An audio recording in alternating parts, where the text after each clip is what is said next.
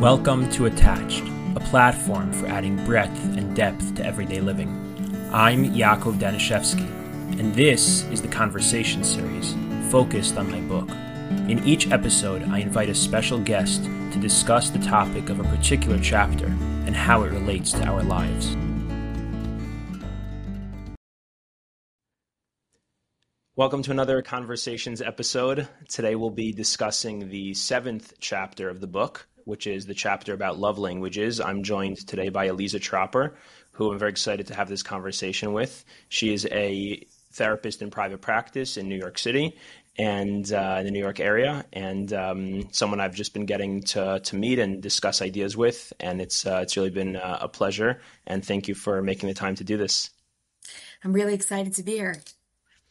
So the quick summary of this chapter as our springboard for the topic is that in this chapter I talk about the classic idea of the love languages. Most people are familiar with this book, the book about love languages, that essentially the idea being that each individual needs to know their love language. There are 5 basic categories of languages. Essentially the idea being that there are 5 different ways that a person feels loved, that they are able to receive that love, that it kind of hits home for them. And that it's so important for us to each know our own and to communicate that to those around us, in particular to our spouse. And that's kind of the classic idea in a nutshell. What I do in this chapter is I take that and I translate that into the variety of mitzvos that Judaism, the variety of rituals and observances that Judaism has for us in terms of our relationship with God, with Hashem, and how those mitzvos, those acts can be seen as different types of love languages between us and Hashem. And so without going more into what I read about there specifically, curious for you to just start off by sharing any reflections you had on this topic or on this chapter. Yeah. What I love so much about this chapter was it really made us see a way that we could connect, spiritually with, God and Hashem. And it really showed this new angle, which I think so many people sometimes struggle with, connecting. How do I connect with Judaism? How do I connect with Hashem? And I think here really gave insight in ways that everyone could really find a way to connect. But so that was something that I really found fascinating. But even just going back to, this is based on Chapman's love languages. I think, just even reminding ourselves, we all know that a lot of us know about the 5 love languages. But I think that sometimes you don't realize that there are certain ways to do it, or there are certain nuances that are a part of each one. So I also did find that, that made me think about, okay, what do these each really mean? We know acts of service, mean doing things for your spouse, doing things for your partner. But why is it sometimes that it doesn't work? So I think we can maybe talk a little bit about that, and then talk about the spiritual love languages, however I guess this conversation takes us. Yeah, please. So let me just list, for those who don't know, the 5 languages that Chapman has in his book, and I'd love for you to kind of expound on any one of them in terms of what you're referring to, of appreciating the nuances or what we might not recognize about each of those languages. So the 5 in no particular order are words of affirmation, meaning expressing praise, expressing compliments, expressing affection verbally. The second is quality time. The third is acts of service. The fourth is gifts, and the fifth is physical touch. I'd love to hear any one of those, okay, adding to it. I guess we could start with even just thinking about words of affirmation. That one is definitely a big one for me.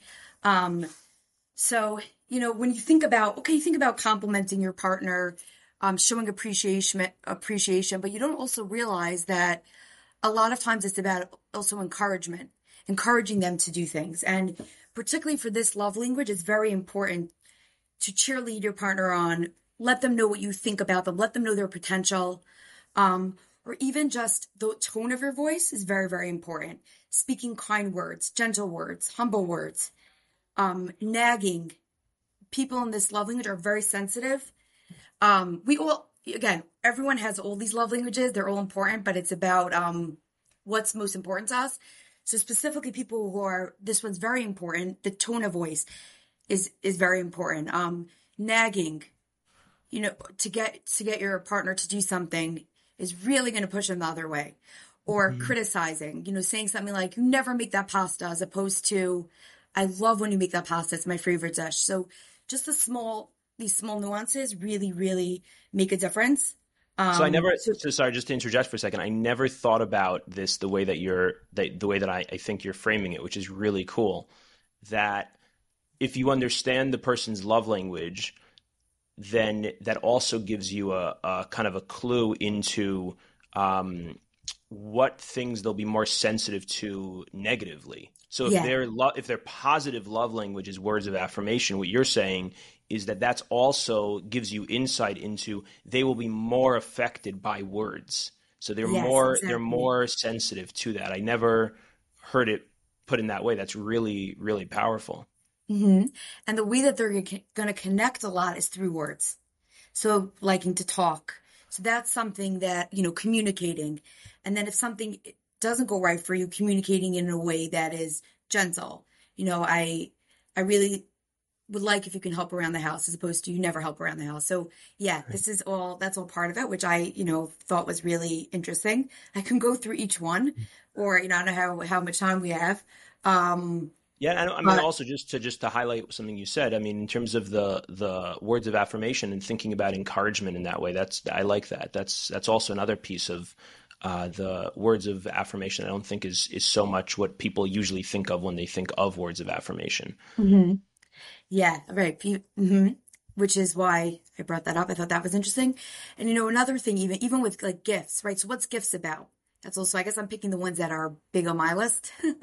But gifts, a lot is about, people who appreciate gifts. It's a lot about that this thing is a symbol of love. So to them, physical things that basically symbol some sort of appreciate, some sort of symbol of love is very important. So even in times of crisis, this is something that people don't realize, that having your partner physically being there is a symbol of love. So to them, that is very important. Like as opposed to, I remember in Chapman's book, he was saying something how someone was going through a crisis in a hospital, and like 10 minutes after, their husband went to then go play, maybe it was softball or football, and the wife is very sensitive to that. Like, how could you go do this when I'm in crisis? But really, he had spent a long time there, and then it was like there wasn't that much time he could spend there. They had to go do things, test and run tests. But to her, the physical um act of the her husband being there symbolized love. So that's why it's very much about these physical symbols, whether it doesn't have to necessarily be big and expensive, but it's about the thought that you're putting into it. That this shows me that I have been thinking about you, care about you, or love you. So Mhm. that also I found interesting, that people don't often think that. And a lot of times, if you physically can't be there, it's okay, whatever. But yeah, that also was a little nuance that I thought was interesting. Yeah. Any of the other ones have any nuances that you think would often be overlooked that you think are worth highlighting? Yeah, I think with acts of service, sometimes people don't realize that it's actually about the things that are important to my spouse. So there is sometimes you can have the same even love language as their partner, and you could both have acts of service as your number one love language and dialect, but you're both not doing the services that they would actually appreciate, right? So if like my husband would spend the whole Sunday, I don't know, cleaning my car, I to me, I wouldn't necessarily see that as acts of service, even though acts of service for me, let's say it was my love language. So I think also that, like, realizing that acts of service doesn't mean any services. It's particular to what is important to my spouse, my partner. And I think thinking about that, what are the things that my partner would appreciate? And, having that discussion. So this way, because that also sometimes like can also be overlooked. It's like anything that I do for them. It's like, no, let's really look at the specifics. That's going to really make the difference in terms of, feeling loved by your partner. Yeah. Yeah, it seems that nowadays so many people are just pulled in so many directions and so busy, and quality time is just one that's so challenging to come by. But I guess of any of them, of any of the five, I would have thought that quality time, in a sense, is like the most universal. You know, kind of like Yeah. everyone's gonna have. I would think everyone's gonna have quality time, and like it might not be their number one, but it's gonna have to be there. You know, in some significant way. Yeah, that for sure. If not, then like, how are you going to build your relationship or keep your relationship? So I think that is true. Like in today's times, where there's so much distraction, it's so necessary. People are working many hours, and I think that that is really important. But the thing with quality time, also that I think is often overlooked, it's sometimes it's not just about sitting on the couch together and maybe it's watching something or listening to a podcast or whatever it is. It's undivided attention, which we have our phones all the time. We're on it. So with quality time, it's very important that you're keeping your focus. It's undivided. So that's something also people don't necessarily think about. And it's also that during this time, the quality of your conversation is very important. So, um, this is where people who really appreciate this love language, it's very important that in these conversations, there's self-revelation where you're sharing with your partner what you're thinking, what you're feeling. It's both ways, meaning you want to do that, but you also want your partner to do that to you. To have them talk about their thoughts, show empathy, feelings, what's going on with them. So I think that's also something that's important to really think about when you're spending quality time. It's because we think about it generally. Okay, it's sharing experiences together. But it's also the quality of conversation that's also important during these times. Yeah, and I'm thinking about the insight you had earlier about how whatever the love language is in the positive sense also is an indicator to what the other side of the coin Yeah, would be. And so if quality time is about the undivided attention, then I would imagine that someone whose love language is quality time is going to be extremely sensitive to experiencing time together in which they feel like they're not getting the undivided attention. And so, yes, and everyone's sensitive to that, but the people who fall into that category will be have a heightened sensitivity to that. So, yeah, like you were saying before about words of affirmation, those people will have a heightened sensitivity to, something negative in the tone of voice, something nagging in the articulation or in the word choice.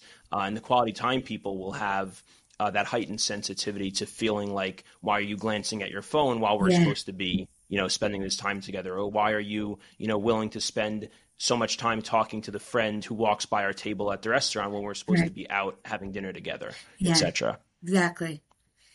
It's Yeah, and then definitely I guess the acts of service person would probably have that. The flip side for them would be feeling forgotten or feeling untaken care of. yeah, exactly. Hmm.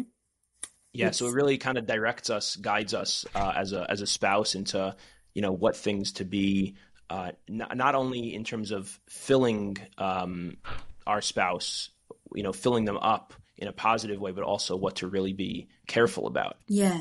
And really, I think it's about each of these are dialects, right? The way that we show love and receive love. The same way if you spoke a certain it's it's about finding each other's language, right? And if you speak English to someone who speaks French, you're not gonna understand each other. So Right. yes, it's about each dialect, but it's also within each dialect, there's a dialect. So let's say with physical touch, getting to know your partner, what to them they appreciate. Do they appreciate a tap on your shoulder when you're walking by in the kitchen? So Hmm. or maybe they don't. They feel like, what are you doing? So I think that it's very much within these love languages is also really fine tuning and understanding what's the dialect within this dialect. That's really, Hmm. really important. And that's really what I found when I was like rereading this book and reading your chapter. It made me really think about, these small things that we don't necessarily think about. Yeah. So I think part of the love language concept is also the concept of kind of individuality.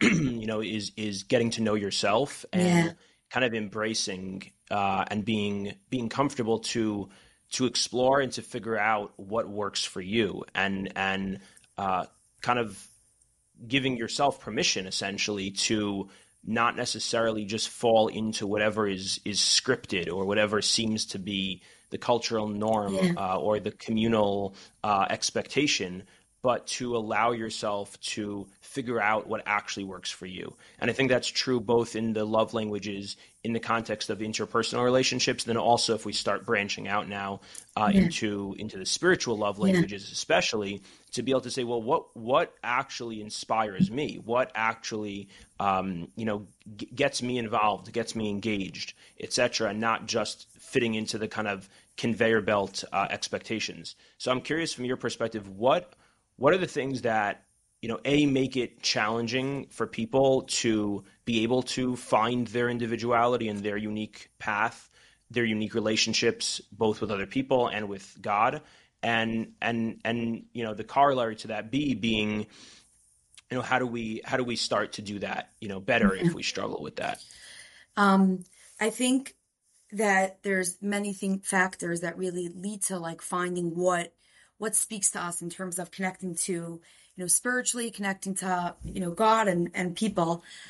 I think there's many things. I think it has a lot to do with modeling of our own parents, how they express love to each other, how they express love to us. That will influence that.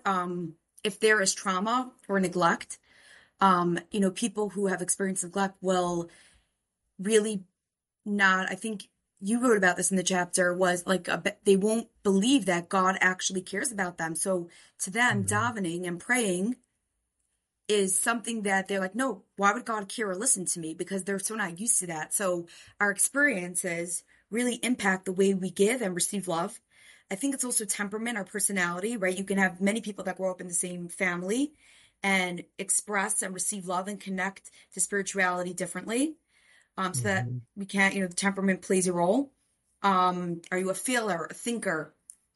What are you, an artist? Are you very logical?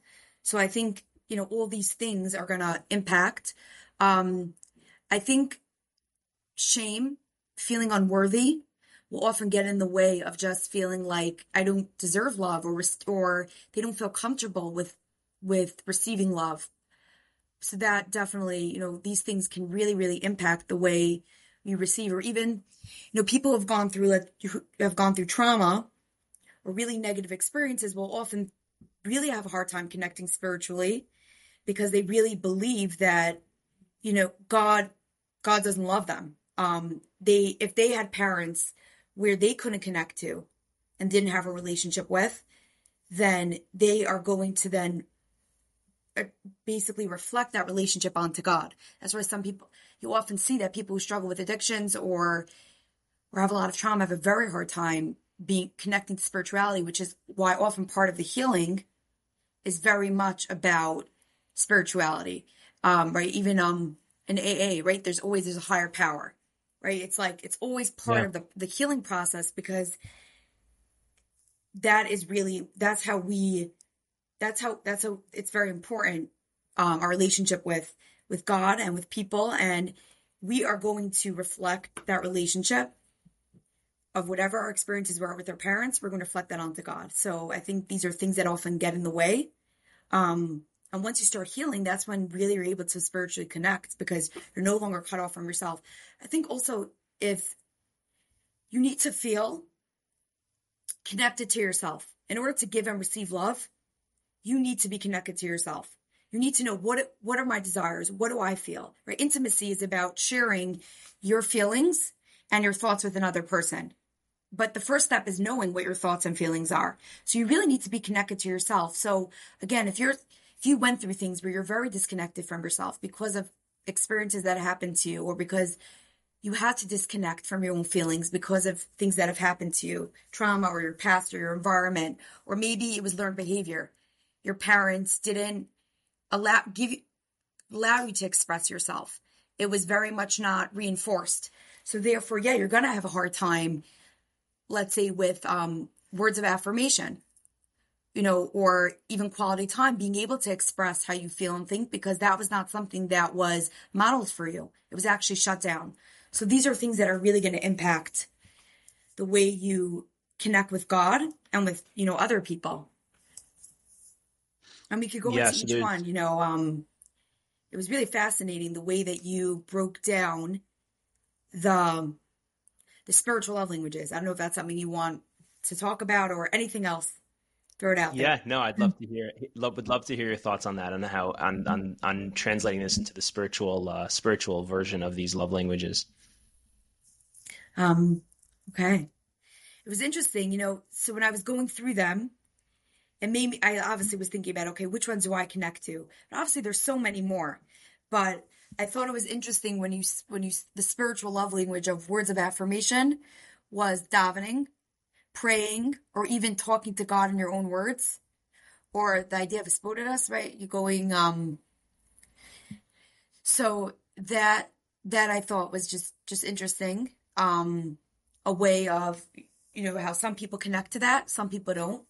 And I think again, the reason why some people don't is because they really believe that if they didn't have parents that listened to them, or there was neglect or abuse, they it's very likely that this one that's not going to talk to them because they're like, why would God, why is he listening? Like, why would he care? Because again, we attribute our relation with our parents, we connect that with God. So that was interesting. And quality of time. I thought that was very interesting also.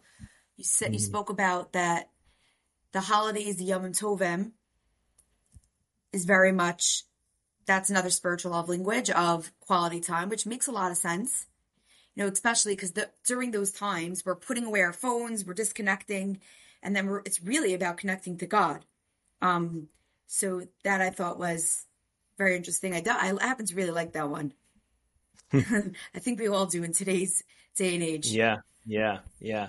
So I guess one of the questions I have is there's definitely all the factors you just said I find to also be so true, right? If there's deeper rooted kind of disconnect from the self, or certainly trauma and shame, a person who didn't have a nurturing upbringing which reinforced, the idea or the possibility of being in tune and having permission to feel what I'm feeling and think what I'm thinking and express what I'd like to express, etc. So when any of those kind of deeper issues are present, deeper challenges are present, for sure there's going to be a more difficult time accessing that individualized path. Mhm.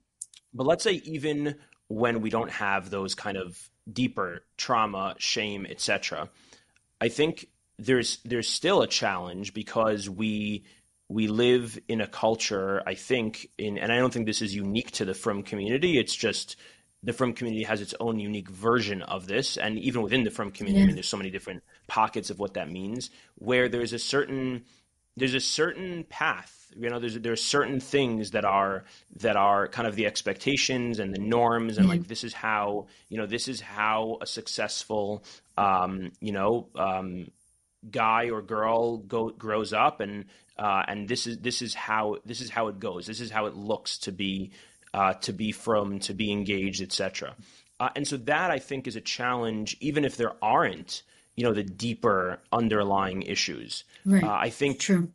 meaning for sure that issue that I'm naming, which is more of the cultural issue, will be Yeah, amplified a lot more when there are the deeper challenges. But even without the deeper challenges, I think those kind of communal cultural challenges are present. So I'm curious if you have any thoughts on how a person, again, even if we're not getting into the deeper yeah, layer of stuff, because that's yeah, more something that a person would need, more individual psychotherapy to try and work yeah, through. But I think all of us, everyone. I mean, we all also have those deeper issues, but yeah, but all of us are are living in with that cultural challenge. yeah. No, it's so true. I think there's definitely perceived like notions and ways that when we grow up, we're very much taught that this is what it means to be Jewish. This is what it means to be spiritual. And then if you can't connect to those things, I think a lot of time people like really then like then think very black and white sometimes. And we're like, I can't connect to Judaism, or we're not even that. And I'm not saying it's that extreme with people, but I think that there's very much certain things that since we're young, we're taught and we're told that these are the things you need to do to be, that means that you're a from Jew. And that we lose a lot of times that emotional piece because it's something that we're just doing automatically. And then we don't think about, okay, what are the ways that I really connect? Because like, I know it says, you wrote, in your chapter, you spoke about how the Rambam says that every person has like a mitzvah that they're meant to like perform perfectly or well. And I think it's so true because a lot of times we don't think in those terms of like, what do I enjoy? What brings me closer to Hashem? We don't think of that because a lot of us have grown up since we were young, just doing things by habit because this is what we were taught in school or this is what my parents told us, that we're not doing it from a place so much of love or desire or what I enjoy. But really, I think it's such a great way to think about this is what do I enjoy? What fills me up? Is it when I give, tzedakah? Is it when I prepare a beautiful meal for Yantiv, or when I bake challah, or maybe if the man is davening, or, but we each, just like we each have desires and preferences with foods and taste and aesthetics and with hobbies and interests, the same thing it's going to be with spirituality. So I think it's like starting to really think in terms of that. What fills me up? What do I enjoy? Um, Back to what you were saying about uh, um what was you were saying before about you started this with saying how why is it not you don't necessarily have to have trauma, right, to be disconnected, but I think Right. it's a lot about just habit and rote and not thinking about like what do I enjoy, um or this is what I have to do, so then because you have to do it, you're feeling forced and it becomes something that you must do as opposed to that you want to do. But really, there's so much place for individuality and really finding the things that really, really fill you up in Judaism. But we don't think in terms of that because we're taught a lot out of fear. You must do this, or something terrible is going to happen. You're going to burn in hell, or whatever we were taught.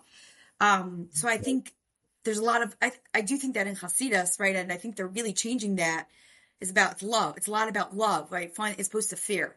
So I think that has that's a big impact because I think a lot of us were taught like, you do this, if you don't do this, you know, something bad's going to happen. So I think that also, that perspective could really, really change things. It's interesting. I think it's true in both in marriages and in relationships, and then also in this context of spirituality and religion, that when a person is feeling upset about their circumstance or unhappy or unsatisfied in their relationship, again, whether it's with a person or with Hashem, the natural thought is to think about how this person, my spouse or my friend or my family member, is lacking in X, Y, or Z, or they are not able to do this, or this, or whatever issues, whatever complaints, whatever criticisms I have of that person. And then similarly in Judaism, so it's if I'm feeling uninspired, disinterested, Right. it's not working for me. I'm thinking Judaism is not for me. Judaism is not Yeah. speaking to me. I don't like this, etc. Versus what you're saying is, again, in both contexts, the interpersonal relationships and then with God, it's thinking about, instead of the criticism or the evaluation of the other, it's what do I want? What does hit home for me? What does inspire me or bring light or make things alive for me? And then when I know the answer to that, it's okay, how can I find that in Yeah. this relationship? So how can I communicate that to my spouse, friend, family member? How can I bring that out in this context? And then similarly in Judaism, it's okay, if I know what actually does speak Yeah. to me, where can I find that in Judaism? Because there is so much out there. There's such a range and a variety of ways that we can experience Judaism and that we can experience other people. Even the very same person, we can have different experiences with Yeah. them. So if instead of thinking about the other and what's wrong with the other, It's we think true. about what do I need, what do I want, and then I can actually find that in the context of the other, which on the surface can sound or look almost a little bit like self-centered because I'm thinking so Right. much about myself, but it's the opposite because when I have that clarity of what I actually want, instead of just thinking about criticizing them, then I can actually give them the ability to I can actually connect with them better. It's true. And also, what's interesting? Like a lot of times people will say, I can't connect with, let's say, keeping kosher, with not eating milk and meat together or fasting in Yom Kippur. And then they think those things are not important. But really, in every relationship, doing things that we don't enjoy is part of the relationship. Like what you spoke about was that acts of service and gifts, we can think of those things that we don't find inspiring and meaningful in Judaism. We could think of those things as acts of service to God and gifts to God. So therefore, even if you're saying, "Oh, but I don't connect with this part," you hear people like, "I don't connect with certain things. I'm not going to follow these things." And really, but if you look at it in a way of, no, this is part of the relationship. Sometimes doing things that are uninspiring and don't feel meaningful to me is actually part of the relationship because that's an act of service. That's a gift. And I really thought that also was really helpful, especially today. We live in a society where it's so much about seeking inspiration and finding meaning that we sometimes lose that importance of, no, guess what? Not everything is meaningful. I Right. don't enjoy, cleaning up, picking up my husband's socks if he left it on the floor or doing laundry. But it's something that I do because it's part of the relationship, or I know that this will mean a lot to him, even though I don't enjoy it. So I'm therefore going to do this for him.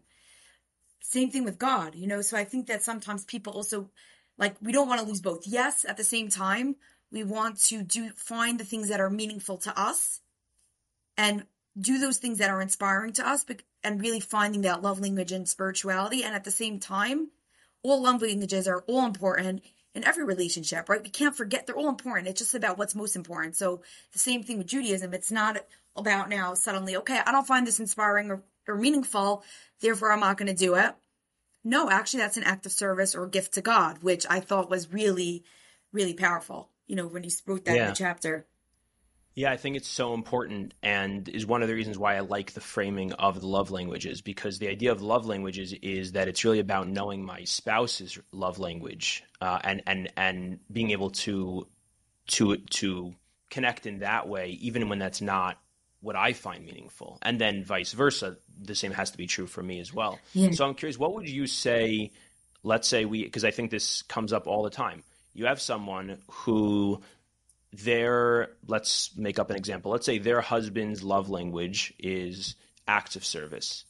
And and like you said before, right? So that can mean different things for different people. So let's say well, actually, I'll give a real example. Okay, so there was a couple I worked with, and this is a few years ago, and the wife, her love language was acts of service, and it was specifically things that were at least on surface level more mundane. They weren't Okay. like overtly, the types of things you think of as like romantic or loving. So it was like filling up her car with gas would be like something that she would feel really taken care of, really seen, etc. And To for relate to that him, one. he was what he said. You can relate to that, yeah. Yeah. And for When him, it's and he empty, was then that's where the anger could no. Go on. and he was like much more of the kind of I don't know, call it like the poetic soul, artistic soul, and much more of a romantic. He just could not understand like how that was love, Right. and it made it very hard for him because for himself, like he wanted to, I don't know, give her cards and flowers and Mhm. whatever else it was, and that really didn't speak to her, and these more kind of technical things spoke to her a lot more. So, what would Mhm. you say to a spouse in that situation? Because what you were saying before, I think, is so important. Like, not everything needs to be meaningful, but it can still be. It's still challenging, like for a long term relationship, to be in that Yeah. position. Yeah. Um, it really it is, but I think that that's what relationships are about. It's really finding what's meaningful to them. So in that situation, you buying flowers might be more for yourself, so yeah, it would be. I would say I would have them recognize and realize that, this to them is their love language. And this is how she's going to receive love. So therefore, yes, go fill up, do the mundane things, fill up the car. And of course, everyone does appreciate a nice bouquet of flowers. It doesn't mean that you shouldn't be doing those things. And you could do those things as well. Of course, those things enhance a relationship. Having a beautiful dinner with lit candles, of course those things enhance, but it's what's going to really fill her up is doing the mundane things. So yes, continue to be romantic. Of course, that's going to enhance a relationship, but make sure that you're actually really doing those mundane things for her, like filling up the gas in her car, because that's how she interprets love. That's her dialect. That's her language. So I would say you can still be yourself and do those things. Because again, I think that's where often people get so caught up. It's, oh, I don't believe, I was once having this conversation with someone. Oh, the love languages, I don't believe in it. They're all important to me. Of course, they're all important. We need all these things in a relationship. Can you imagine if you stopped doing things for your partner and you only just did words of affirmation? And you stopped taking care of things? Your partner's gonna start to get angry. So, of course, they're all important, but it's looking at what's the most important, what's going to really, really speak to me the most. And people usually have one or two that speak the most. But again, all of them are important. So I think continue to be that artist, should be continue being that artist, but also just think about your partner. And make sure you're actually also doing the things that really speak to them. Do you think that part of the work for this couple includes, let's say in the example I gave, includes the wife trying to cultivate more of a ability to receive that again, I'm just using this term, those romantic gestures, and to allow that to be to work towards allowing that to be also a love language that becomes more highlighted, or that's really not what the work is about. It's really about him understanding that when he's trying to express love to her, it's not about him, it's about her. And so he Right. really needs to focus on, on the mundane things. I think that, yeah, I think that a big part of the work where she'll interpret love is about the mundane things, but I also think that her working on receiving and accepting is for sure part of the relationship because it's so important to him. And Hmm. also learning to appreciate that. Like, oh wow, that is because you can really learn to appreciate things about people. I often personally will appreciate things that are different than me. So if that's not that's just me personally. Oh wow, that's so interesting that this is what you do. Because I appreciate differences, but it makes it more interesting. But that's just me. But I'm saying, yeah, I definitely think that in relationships, part of the work is accepting accepting things in general that are different than us and learning to appreciate those differences. So yeah, I would say so. Um, but in terms of her really receiving love and feeling loved, in terms of that context, him focusing on the mundane is very important. But in terms of the relationship as a whole, it is very important that she does learn to accept this part of him and appreciate it. Yeah, so it would really be kind of that there's a whole the love language piece turns into a whole rounded, it surrounds the whole relationship on both sides in Yeah. terms of working on how to show up in a way that I'm giving in the way that my spouse actually needs, and then also, it's kind of counterintuitive, but it's how do I show up to be able to receive in a way that my spouse needs to give, Yeah. which paradoxically is like it's a receiving that's actually in a sense a form of giving as well. Because if I can really allow myself to receive this gift from you, I'm actually giving you the ability to give a gift in the way that you like Yeah. to give, which means something to you. Yeah. And That's so then, beautiful. which is really beautiful because it all becomes kind of harmonious then, right? Like it's reciprocal. My receiving is giving, and your giving is Yeah. receiving. That will for sure impact the relationship. Yeah. I like that way of looking at it. That receiving is really giving. If you can receive, it's actually something in his way of giving that's giving. Yeah. I guess that's kind of the that classic insight people have about the word giving in Hebrew is natan, which is a palindrome, right? So that it Right. spells the same way back, right? I guess that's Yeah. kind of Yeah. that classic kind of that classic idea. That defines that really well. Yeah. Yeah. Thank you so much. This has been a Yeah, really interesting conversation. Definitely added a lot that I had never thought about in terms of the love languages, like which we started as is like such a classic idea, but you brought so much nuance to it that I had not previously thought about. Thank you for making the time to do this with me. sure. And thank you. It's been a pleasure being on here, and I will look forward to reading the rest of your book. Thank you. Okay. Take Take care. care. Bye bye.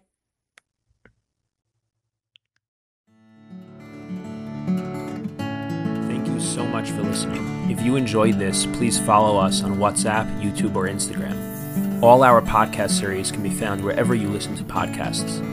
I'd love to hear from you, so please reach out with questions, comments, or suggestions, or to be added to our WhatsApp groups.